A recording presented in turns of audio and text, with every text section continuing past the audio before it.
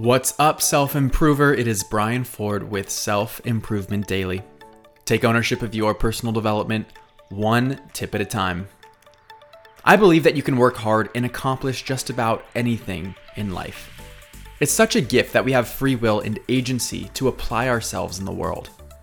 But I'd be remiss not to mention that some of us have advantages others don't. Some of us have skills that are better suited for certain things, and some grew up in environments that lend them to think certain ways. That's just a reality. You're more likely to play professional basketball if you inherited height.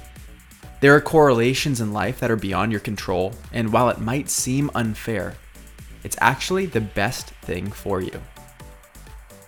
What's more difficult to see is exactly why things happened the way they did. But what's important to remember is it all happened how it did for a reason. Not everyone is meant to play basketball or be a doctor. You have a unique purpose that you and only you are being prepared for. Based on the environments you've been in, you have certain advantages that no one else has. And once you commit to embracing those things, then you'll really start seeing how they all come together. Another way of putting it, your best chance at blooming is to grow from where you're planted. You could try to be something else and go somewhere else, but that energy will be wasted at the expense of realizing what could have been within your own potential. Take the skills, characteristics, experiences, and lessons built into your life and apply them to their fullest. Don't be the victim stuck where you are because of everything else.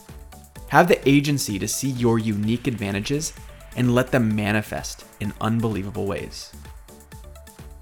Thanks for listening today.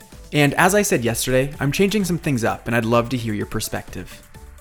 Click the link provided in this episode and you can be a part of the future of Self-Improvement Daily.